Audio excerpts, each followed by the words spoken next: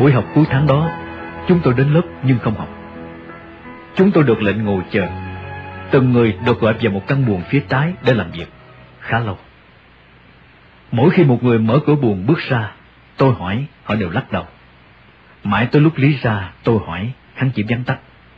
Lấy tiền về viết giấy cam đoan, và dặn tuyệt đối không được nói gì với người khác. Gần về cuối, tôi mới được gọi. Gặp ông Hương tôi ngượng ngùng, nhưng ông lờ đi. Nội dung của việc sinh hoạt riêng từng người là ký vào mấy tờ giấy và lãnh 2.500 đồng một tháng.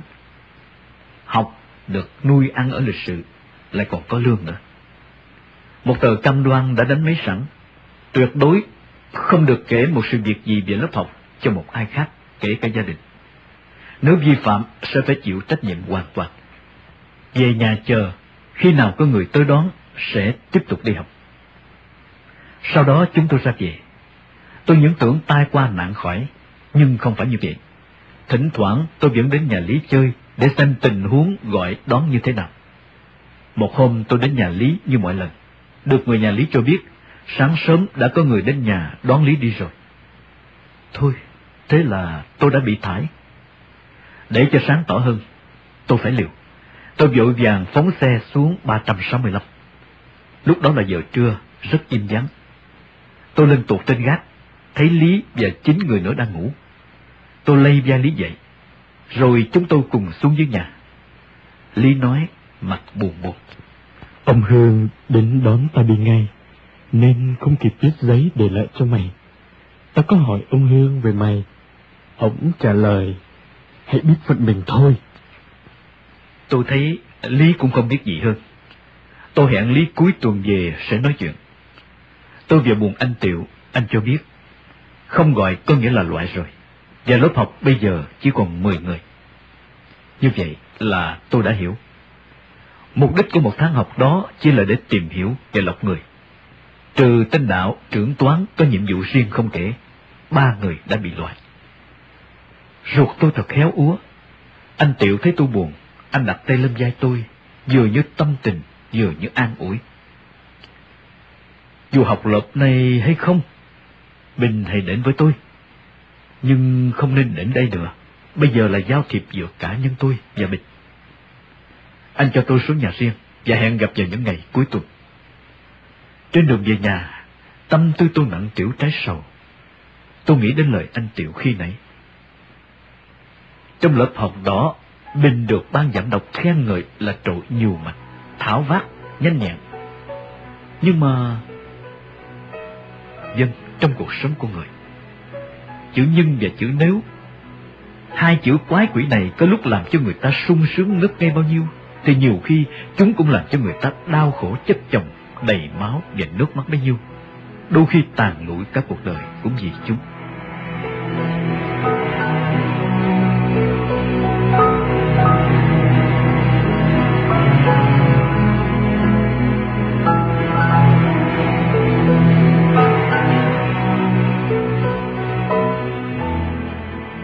Tôi về nhà, nằm buồn mấy ngày. Lại đúng vào mấy ngày mưa thật nhiều, mịt mờ cả đường phố. Tôi nằm nghe mưa rơi trên mái nhà. Những hạt mưa rơi xối xả âm vang như tiếng cười đùa trêu chọc.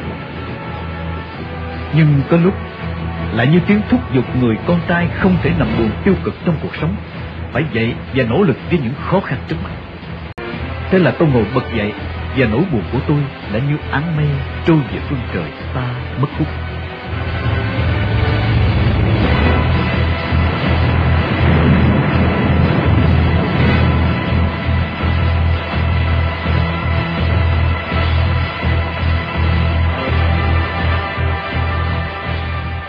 Ít ngày sau, tôi được biết Bộ Tổng tham mưu thông báo thi tuyển vào lớp sĩ quan Trừ Bị Thủ Đức khóa 11.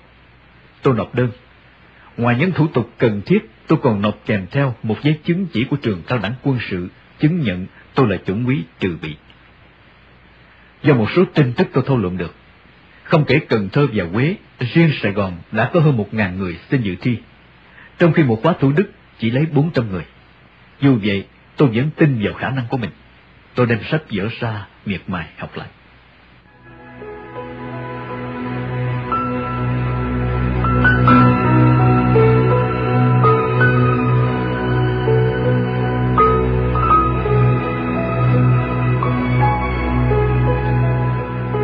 Một ngày cuối tuần, tôi đến anh Triệu chơi. Anh hỏi tôi, Bình có thích hoạt động tình báo không? Với khả năng như Bình, nếu mà Bình thích thì tôi sẽ giới thiệu qua ngành quốc ngoại, vì tôi có quen biết.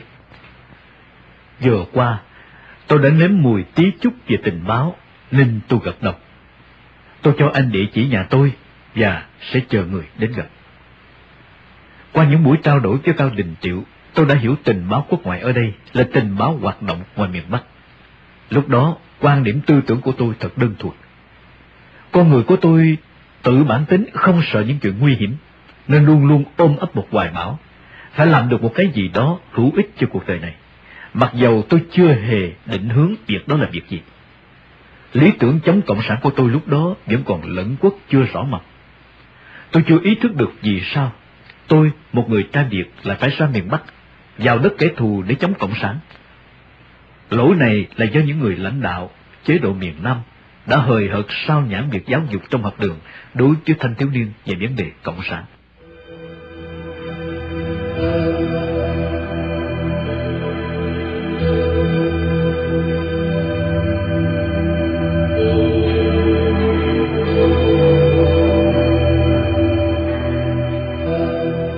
Hơn một tháng sau, đến ngày thi tuyển vào trường Thủ Đức. Sau mấy ngày thi, bài vở so với mọi người chung quanh tôi làm được. Nhờ 2 bài toán hình đại thì một bài trúng tủ do thầy Phú đã ra trước đây ở trường Hưng Đạo. Còn bài Việt tôi hơi biển dạ, vì trong các môn học, môn Việt văn của tôi vẫn thường có chỗ đứng tạm được. Dù vậy, khi chưa công bố, ai dám cho là mình đã qua. Chính vì vậy, trong khi chờ đợi kết quả, tôi vẫn cần phải lo chuyện khác nữa. Tôi thi được hơn 10 ngày, một hôm có một người chừng 35 tuổi tìm tới nhà gặp tôi. Lại là người miền Trung nữa. Sao trên Trung ương nhiều người miền Trung thế? Ông ta tự giới thiệu, tên là Cẩn, Ngọc Cẩn, mặc thường phục. Ông ta nói, được ông Lâm giới thiệu và nói nhiều về anh. Hôm nay tôi đến gặp anh, chúng ta sẽ trao đổi vài câu chuyện. Câu chuyện xoay quanh mấy vấn đề, quan điểm, hoài bão, trách nhiệm của thanh niên đối với dân tộc, tổ quốc, vân vân. Buổi nói chuyện kéo dài chừng 2 tiếng đồng hồ. Sau đó, ông Cẩn hẹn buổi khác sẽ đến. Ông đến gặp tôi 2-3 lần nữa. Một hôm, ông mang ra một tập lý lịch, bảo tôi ghi điền vào chỗ trống theo yêu cầu. So với tập lý lịch làm ở nhà thờ Cha Khuê, lần này thêm một vài chi tiết nữa. Riêng chỗ bạn thân phải 5 người. Lúc ra về, ông nhìn tôi tình cảm. Trong khi chờ đợi sự sắp xếp ở trên, hàng ngày tôi cũng rảnh, vậy thỉnh thoảng anh em mình ra phở chơi hỉ? Tôi đồng ý. Chúng tôi có lúc ra bờ sông ngồi, có khi vào quán uống. Một hôm, ông đến bằng xe Lambretta, chở tôi vào khu trung tâm Sài Gòn chơi. Trong khi đi đường, ông hỏi chuyện về nhiều lĩnh vực khác nhau. Một lần, đang đèo đi chơi, bất chợt, ông nói, Chà, quên có chút chuyện phải qua khu cầu Cộng Khánh Hội bây giờ. Khi sang tới đó, ông lái xe vào sâu mãi trong ngõ hẻm, qua nhiều ngóc ngách ngang dọc. Rồi ông để tôi đứng ở ngoài chờ. Ông vào một căn nhà, chừng 5 phút ông trở ra. Khi trở về Sài Gòn, chúng tôi vào nhà hàng Thanh Thế uống nước. Lúc tôi và ông đang cầm ly uống, chiếc mũ của ông ở trên bàn bất ngờ rơi xuống nền gạch chỗ giữa ông và tôi. Ông nhìn tôi, và tôi cũng nhìn ông, cũng đang cầm ly nước. Tôi vẫn thong thả uống và từ từ đặt ly xuống bàn. Tôi tiếp tục nói hết câu chuyện và ung dung vội đầu tàn điếu thuốc lá, rồi mới cúi xuống nhặt mũ lên bàn cho ông. Tôi nghĩ, mũ của ông đã rơi rồi, chẳng cần phải vội vàng nhặt ngay kẻo nó bị hư hỏng hơn. Cho nên tôi vẫn đường hoàng làm xong việc tôi đang làm dở. Phải nói, lúc đó tôi chưa biết là ông thử sự bình tĩnh của tôi. Lần thứ hai, tôi đã thấy dụng ý của ông. Một lần đang ăn uống, ông rót bia rồi, còn già nửa chai, ông đặt ghé lên mép chiếc khăn lau tay để trên bàn. Lát sau, như vô tình, ông rút chiếc khăn để lau miệng. Chai bia tất yếu nghiêng đổ, phản xạ rất nhanh, tôi chộp lấy được. Một lần khác, chúng tôi đang ngồi ở Hòa Hưng. Như chợt nhớ ra điều gì, ông quay lại tôi. Nhờ Bình một chút nhé, tôi ngồi đây chờ Bình lấy xe tôi xuống cổng Pixin Cộng Hòa. Mua cho tôi 5 bao thuộc Panman với lại một bao Captain, chờ họ bán trong cổng đó. Tôi thấy vô lý. Từ Hòa Hưng xuống ông Tạ, biết bao nhiêu hàng thuốc lá, tại sao phải xuống mãi hồ bơi Cộng Hòa? Dù suy nghĩ như vậy, nhưng tôi vẫn đến chỗ đó mua cho ông. Khi ông và tôi trở về, ông làm nhớ băn khoăn hỏi tôi. Máy bên có rạch không? Tôi chưa biết rõ, nhưng ông cần cái gì, ông cứ nói. Ông rút trong túi áo ra một lá thư dán kín, bị thư để trống trơn, đưa cho tôi. Ông căn dặn: Ngày mai Bình có số lắc, hãy đưa hồi cái thứ này tới cái nhà mà hôm nọ Bình với tôi đến đó, ở trong chợ Cầu Cổng đó. Đã gần nửa tháng rồi. Vô tình ai để ý làm gì, nhưng do cá tính hay để ý của tôi đã nhớ.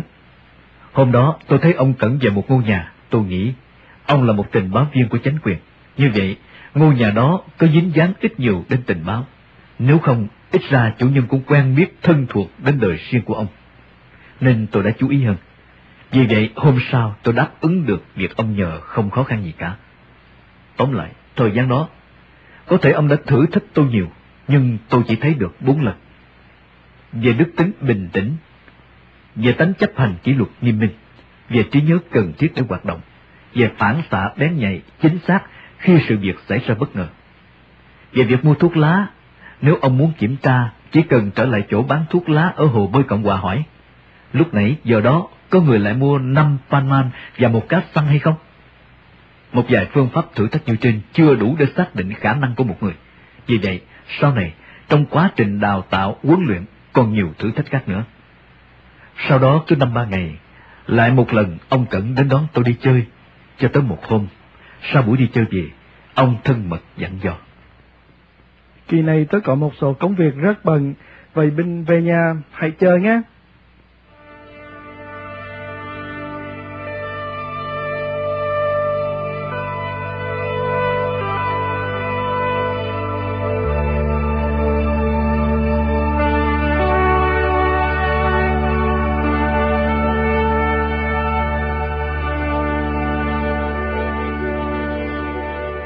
Tôi về nhà nằm chờ đợi.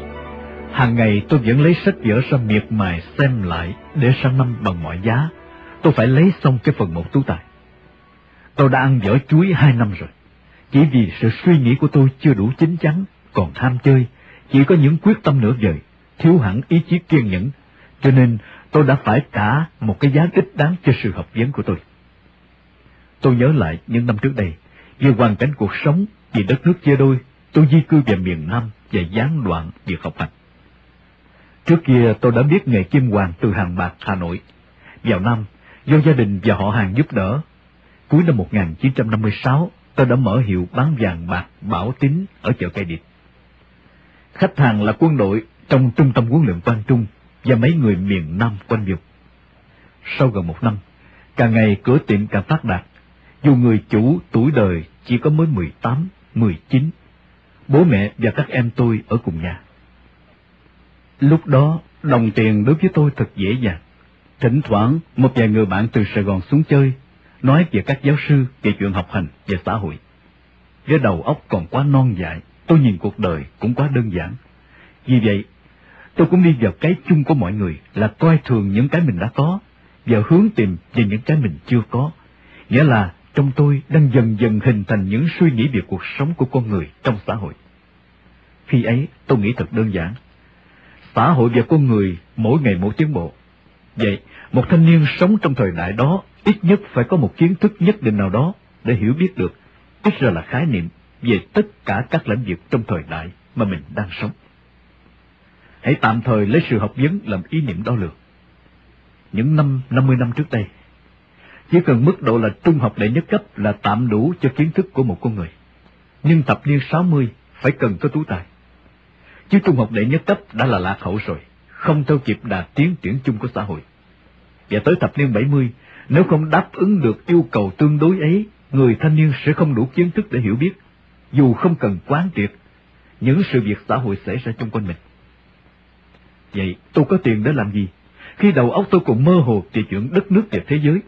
Hơn nữa, con người được sinh ra trên thế giới này, phải ít nhất biết một số nơi danh tiếng của nó, nếu không thì cũng sẽ chỉ sống một cuộc đời tầm thường, thiếu thốn, chưa đủ ý nghĩa của cuộc sống. Từ những suy nghĩ lẩm cẩm ngây thơ trên, tôi quyết định thôi hiệu vàng. Bố mẹ cũng như họ hàng trước đây ca ngợi tôi bao nhiêu, bây giờ trách móc tôi bấy nhiêu. Tôi còn nghĩ rất đơn giản, là bây giờ mình còn trẻ, hãy gắng học đã, rồi phải đi đây đi đó để biết nhiều về thế giới này.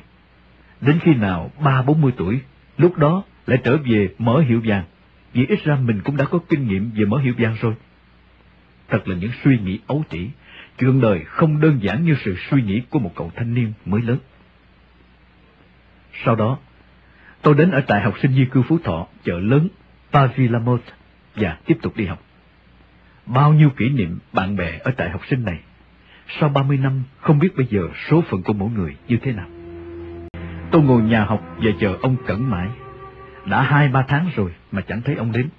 Vì vậy, tôi không còn tin tưởng mấy về chuyện tình báo ngoại quốc.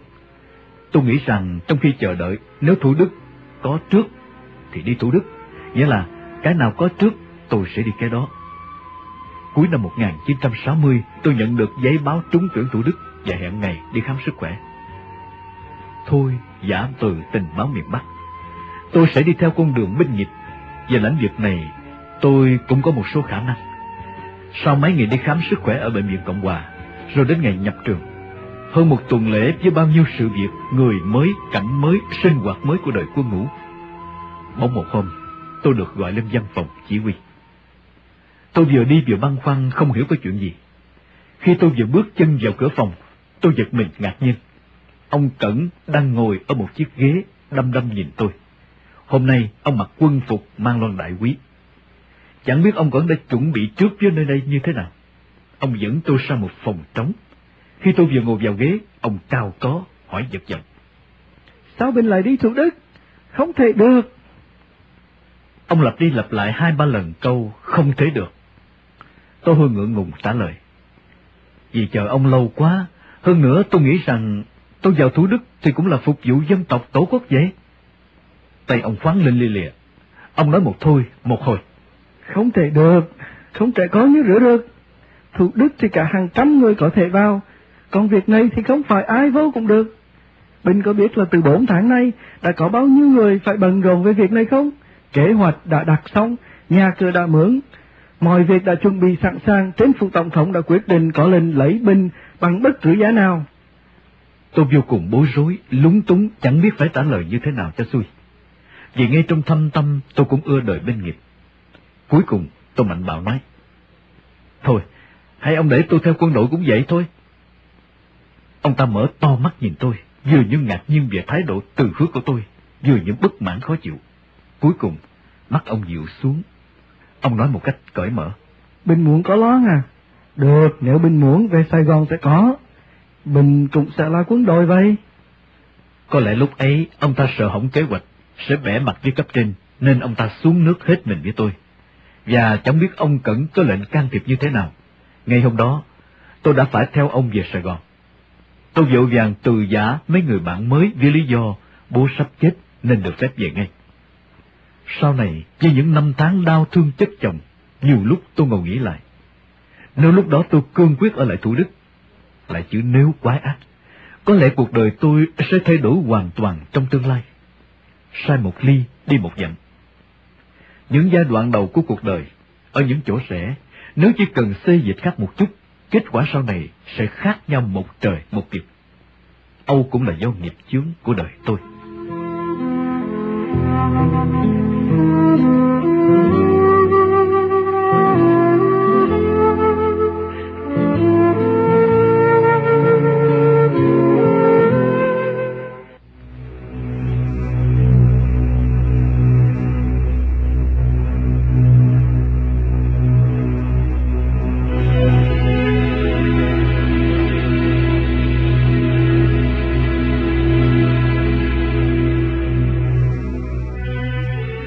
Ngày tối đó, tôi về tới thành đô, nhìn cảnh phố phường đầy màu sắc, lòng tôi vẫn vời vợi, bâng khuâng với nhiều nẻo đi của cuộc đời. Hồn tôi đang chìm ngập trong nỗi ngơ ngác đầy vơi, thì say ngừng lại ở một góc đường võ tánh. Ông Cẩn móc túi lấy chùm chìa khóa trao tôi, thân mật dặn dò: Đây là chìa khóa đã ghi sẵn số phòng ở tầng 3, số 8 đường Nguyễn Văn Tráng.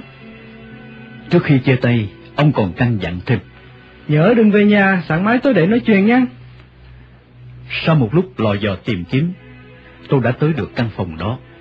Trong phòng đã có sẵn một chiếc radio transistor với một số sách báo ngoại ngữ cũng như Việt ngữ.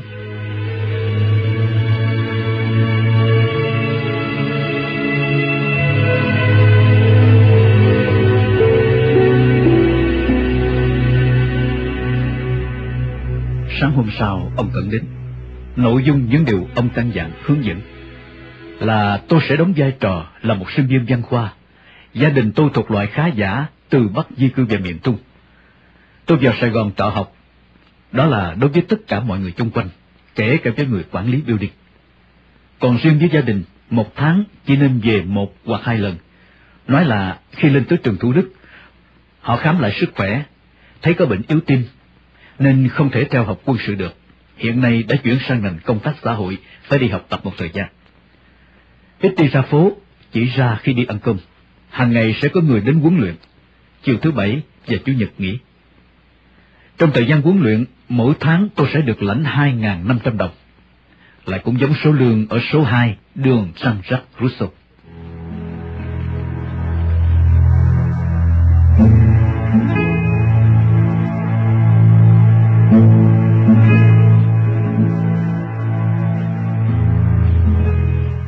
Thời gian đầu, chính ông Cẩn, sáng cũng như chiều, mang tài liệu sách vở đến giảng dạy cho tôi. Lúc đầu, ông đưa tài liệu ra giảng cho tôi về thế nào là một tổ chức bí mật. Lãnh đạo những tổ chức này có khi do một cá nhân, một tập thể hoặc một quốc gia.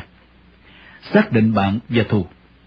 Những người cùng chung một công tác là bạn, ngoài ra tất cả là thù, kể cả bố mẹ, vợ con, anh em, bè bạn và các cơ quan khác như cảnh sát, công an, an ninh quân đội, vân vân, theo ý nghĩa ngăn cách bí mật. Tôi rất ngạc nhiên về điểm này. Ông Cẩn giải thích đại ý. Về lĩnh vực tình báo trên thế giới, từ xa xưa cho tới bây giờ, biết bao sự việc lắt léo ly kỳ đã xảy ra. Trong hòa bình cũng như trong lúc chiến tranh, có khi hai quốc gia chống nhau, hoặc có khi hai khối quốc gia chống nhau. Bên này cũng như bên kia đều đầy dẫy những nhân viên tình báo của đối phương. Những nhân viên này, tùy theo điều kiện và nhiệm vụ, có thể ở mọi nơi, mọi lĩnh vực, thậm chí đôi khi còn nằm ngay trong chính quyền trung ương của nước sở tại. Nhiệm vụ của họ có nhiều khía cạnh khác nhau, nhưng có một cái chung là tìm tòi, nghe ngóng, để biết trước được những âm mưu, ý đồ về tình báo của nước nọ đối với nước kia. Ngõ hầu có những biện pháp thích ứng để ngăn chặn, hoặc lợi dụng, có khi tiêu diệt. Vậy, điều quan trọng là người điệp viên cần phải biết những ai là nhân viên tình báo của đối phương, nhất là những nhân viên bí mật. Thời đại ngày nay là thế giới tự do và cộng sản. Một thí dụ, một người đang được bí mật đào tạo huấn luyện để nhận một nhiệm vụ bí mật vào đất địch, phá một công xưởng sản xuất võ khí chẳng hạn. Anh này có vợ, vì anh là tình báo nên đi về thất thường.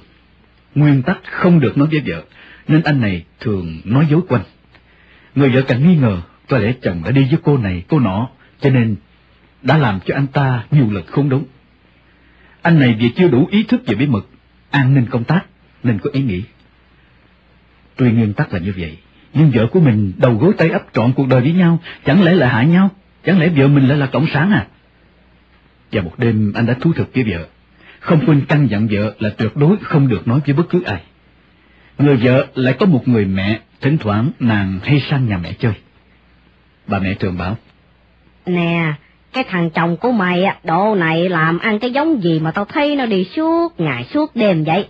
Mày ngốc là mày không có để ý theo dõi, rồi biết đâu nó mèo nó chuột đà. Người vợ tuy nghe chồng đã dặn kỹ nhưng lại nghĩ: Mẹ đẻ ra mình chứ ai? Không lẽ mẹ lại hại vợ chồng mình? Mà mẹ mình là cộng sản hay sao?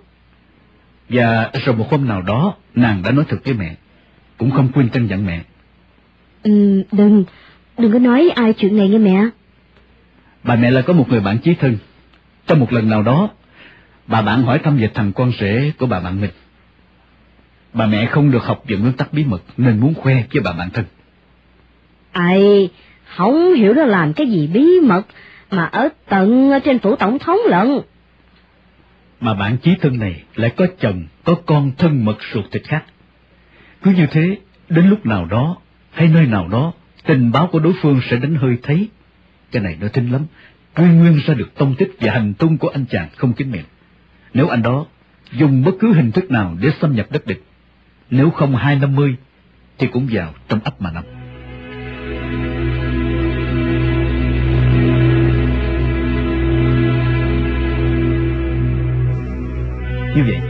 Nguyên nhân gì đâu mà anh ta bị như vậy? Rõ ràng xuất phát từ vấn đề người vợ khiến anh ta đã thất bại.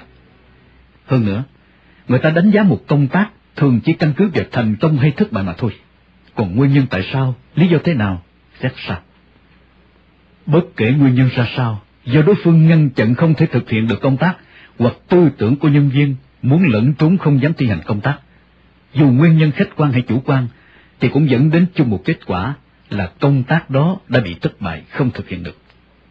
Qua thí dụ trên, về một khía cạnh nào đó, người vợ cũng như là một kẻ thù, một đối phương vậy.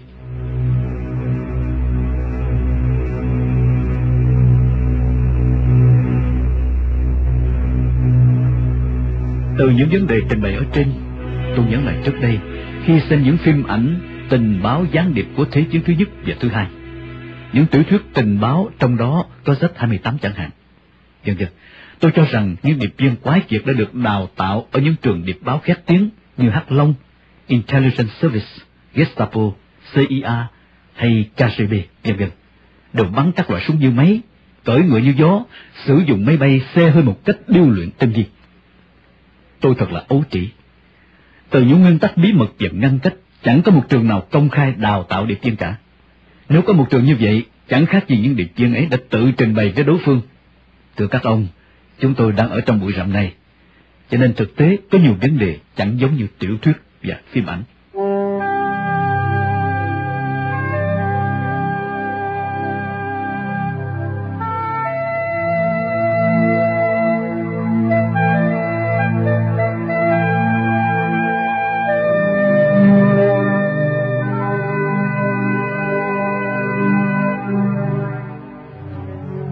Trở lại Ngọc Cận. Sau đó tôi tiếp tục được giảng dạy, nghiên cứu và mổ xẻ về các loại nhân viên. Nhân viên giữ nhà an toàn, nhân viên trung gian, nhân viên đi hoạt động bí mật, nhân viên liên lạc, nhân viên công khai và bán công khai, nhân viên nhị trùng hay hai mang, vân vân.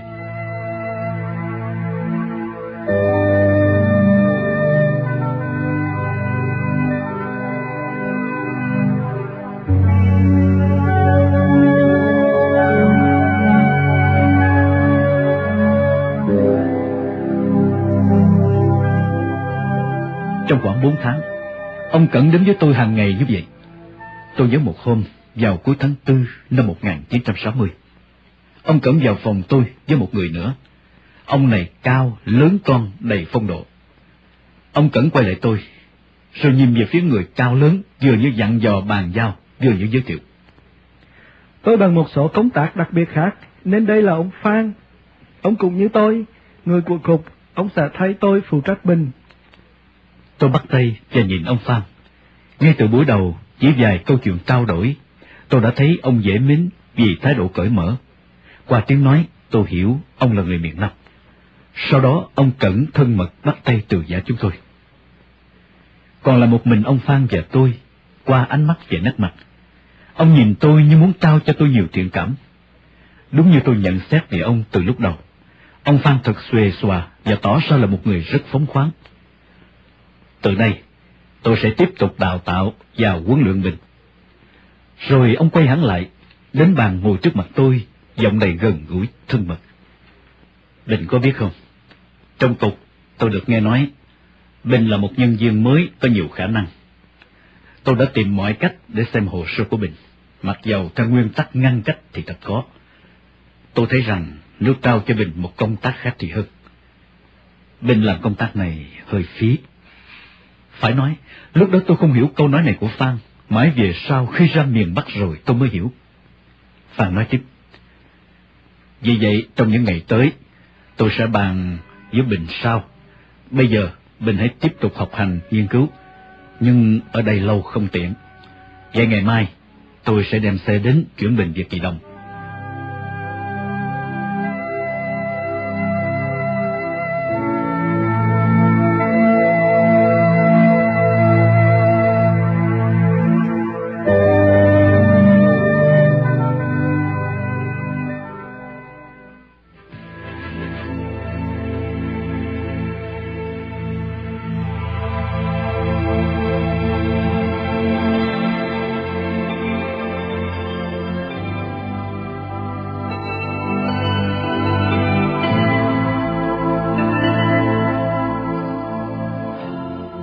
Về Kỳ Đồng, tôi tiếp tục học các môn, các loại chữ bí mật, cách viết thư bí mật, mật mã, an ninh cá nhân và công tác, hộp thư sống, chết, hội kiến, vỏ bọc, tuyên truyền, phản tuyên truyền, cách lấy tin tức, moi tin, ngăn cách, đánh giá nguồn tin.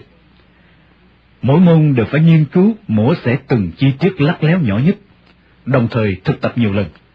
Phan cũng thử thách tôi liên tục, lợi dụng mọi hoàn cảnh, điều kiện để biết rõ về khả năng cũng như khuyết điểm của tôi. Càng ngày, Phan càng có thiện cảm với tôi hơn, thường gọi toa xưng hoa. Có những buổi sau giờ học, Phan và tôi bên nhau trò chuyện tâm tình. Từ đó, tôi biết được ít nhiều về Phan. Phan đã có 15 năm nghiệp vụ tình báo. Trước đây, Phan đã ở trong phòng nhì của Pháp nhiều năm. Cha Phan nói, năm 1952, Phan đã bị Cộng sản ám sát ở Cần Thơ. Tên Cộng sản đặt công bắn Phan từ khoảng cách 25 mét, nhưng rất chính xác. Y đã ghim viên đạn vào ngực phía trái, chỗ trái tim của Phan. Phan có đệt ngực cho tôi xem vết sẹo. Phan may mắn thoát chết là do hộp thuốc lá bằng kim loại dắt ở túi áo ngực. Dù vậy, viên đạn cũng găm vào ngực Phan, tôi không vào sâu. Tất nhiên, tên Cộng sản bị bắt. Rồi tính quân tử và lòng hào hiệp của Phan đã lôi cuốn được trái tim của tên Cộng sản đó. Chính Phan đã bảo đảm và lãnh tên đó từ trong tù ra. Cho tới khi Phan đến dạy tôi, tên đó vẫn là tay chân đắc lực tin cậy của Phan. Theo nguyên tắc, Phan không được kể những chuyện như vậy cho tôi nghe, nhất là về đời tư của mình. Nhưng vì Phan là người cởi mở và là người Nam, nên nói chung đã không quá kín đáo như người Trung hay người Bắc.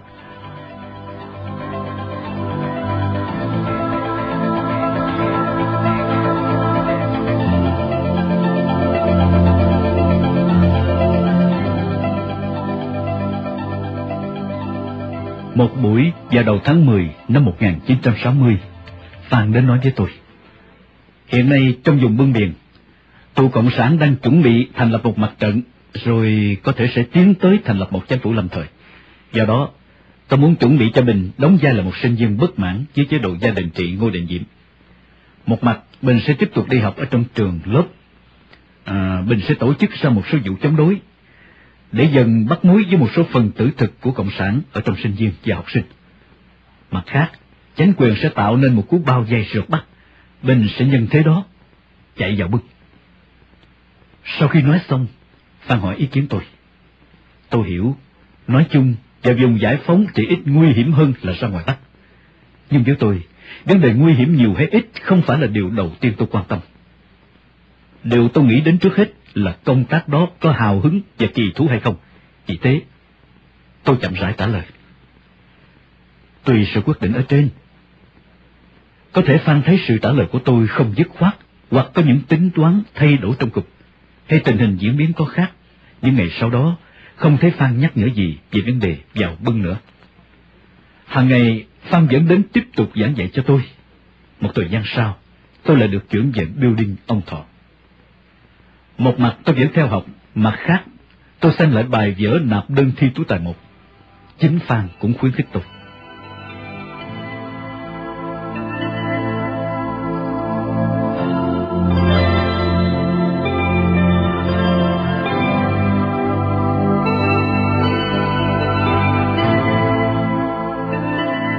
Một hôm, Phan dẫn đến hai người Mỹ giới thiệu tên là Brown và Dell để huấn luyện thêm một số môn khác.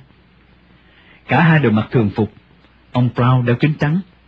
Tuy mỗi người dạy những môn khác nhau, nhưng hai người này thường xuyên đi cùng. Thế là từ đó ba người, Phan, Brown và Dell, liên tục giảng dạy cho tôi về các môn: phương pháp tổ chức, điện đài, theo dõi và chống theo dõi, phương pháp tuyển mộ, huấn luyện đào tạo nhân viên, võ khí, mìn, tự mưu sinh, vùng núi rừng, biển cả, phân tích tâm lý, khả năng từng dạng người trong xã hội, phương pháp hình thành một mạng lưới hoạt động bí mật. Thời gian này thật vất vả, lý thuyết rồi thực hành. Tiếng Anh của tôi viết hay đọc thì còn được chút ít, nghe và nói thì thật là cập quạng, nên Phan thường xuyên phải thông dịch vì có rất nhiều từ chuyên môn. Một điều thật phấn chấn cho tôi, kỳ thi tú tài phần 1 năm đó, tôi lại đậu. Vì vậy, Phan và hai người Mỹ dự tính một công tác dài hạn rất chi tiết để tôi vào miền Bắc hoạt động. Nội dung kế hoạch tổng quát: là Cộng sản miền Bắc thường ve vãn, mồi chài, lôi kéo những sinh viên du học tốt nghiệp ở ngoại quốc và miền Bắc xã hội chủ nghĩa để xây dựng đất nước, tổ quốc, vân vân. Do đó, tôi sẽ nhận một học bổng đi du học ở Hồng Kông hay Singapore về điện hay hóa theo năng khiếu của tôi. Khi tốt nghiệp rồi, Cộng sản sẽ tìm đến. Lúc đó, tùy theo hoàn cảnh thích ứng mà theo họ về miền Bắc. Rồi từ đó sẽ bí mật hoạt động cho Sài Gòn. Tôi thấy công tác này quá lâu dài, có khi hàng chục năm, cho nên tôi không tỏ ý thích lắm. Tôi cũng nói thẳng ý nghĩ đó với Phan. Thực ra lúc đó tôi không biết, hoặc cũng chẳng chú ý đến việc lợi dụng cơ hội để du học trước đã, để dù có thế nào thì cũng có một mảnh bằng. Phan thấy thái độ thờ ơ của tôi như vậy, nên lại thôi.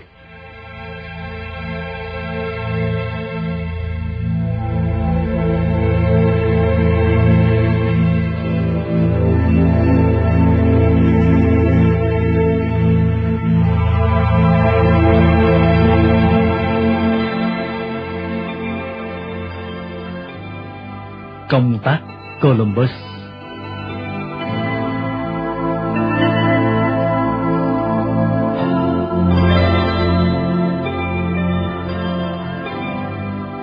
Thời gian trôi qua, thấm thoát đã lại tới tháng 8. Cái tháng của Sài Gòn nắng thật nhiều. Tôi lại được chuyển về số 62 đường Trần Hưng Đạo. Đây là một phòng rất rộng, có 2 buồng, với đầy đủ tiện nghi của một khu có nhiều người ngoại quốc ở. Như vậy mới tạo vẻ bình thường khi có những người Mỹ thường xuyên ra vào phòng của tôi. Thời gian này vừa tiếp tục đào tạo huấn luyện tôi, vừa chuẩn bị kế hoạch công tác tôi ra Hà Nội.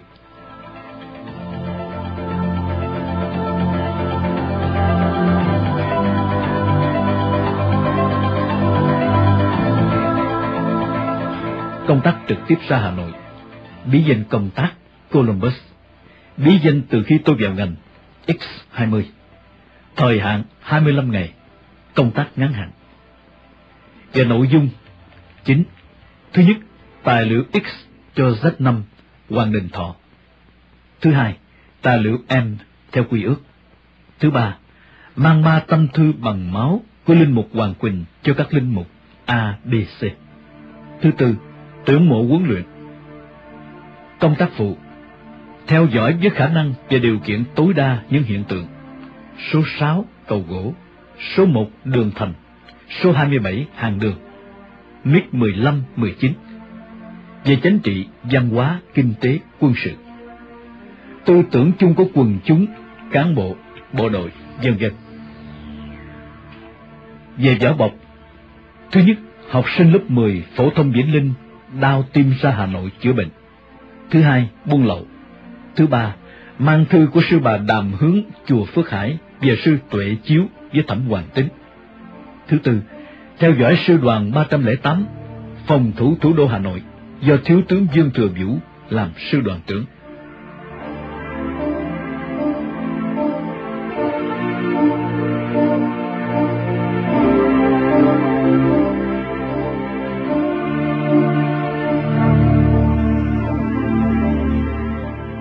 Giai đoạn chuẩn bị: một kế hoạch nghiên cứu tỉ mỉ thấu đáo, phòng hờ mọi tình huống suốt hơn 1 năm trường cho tới tháng 4 năm 1962.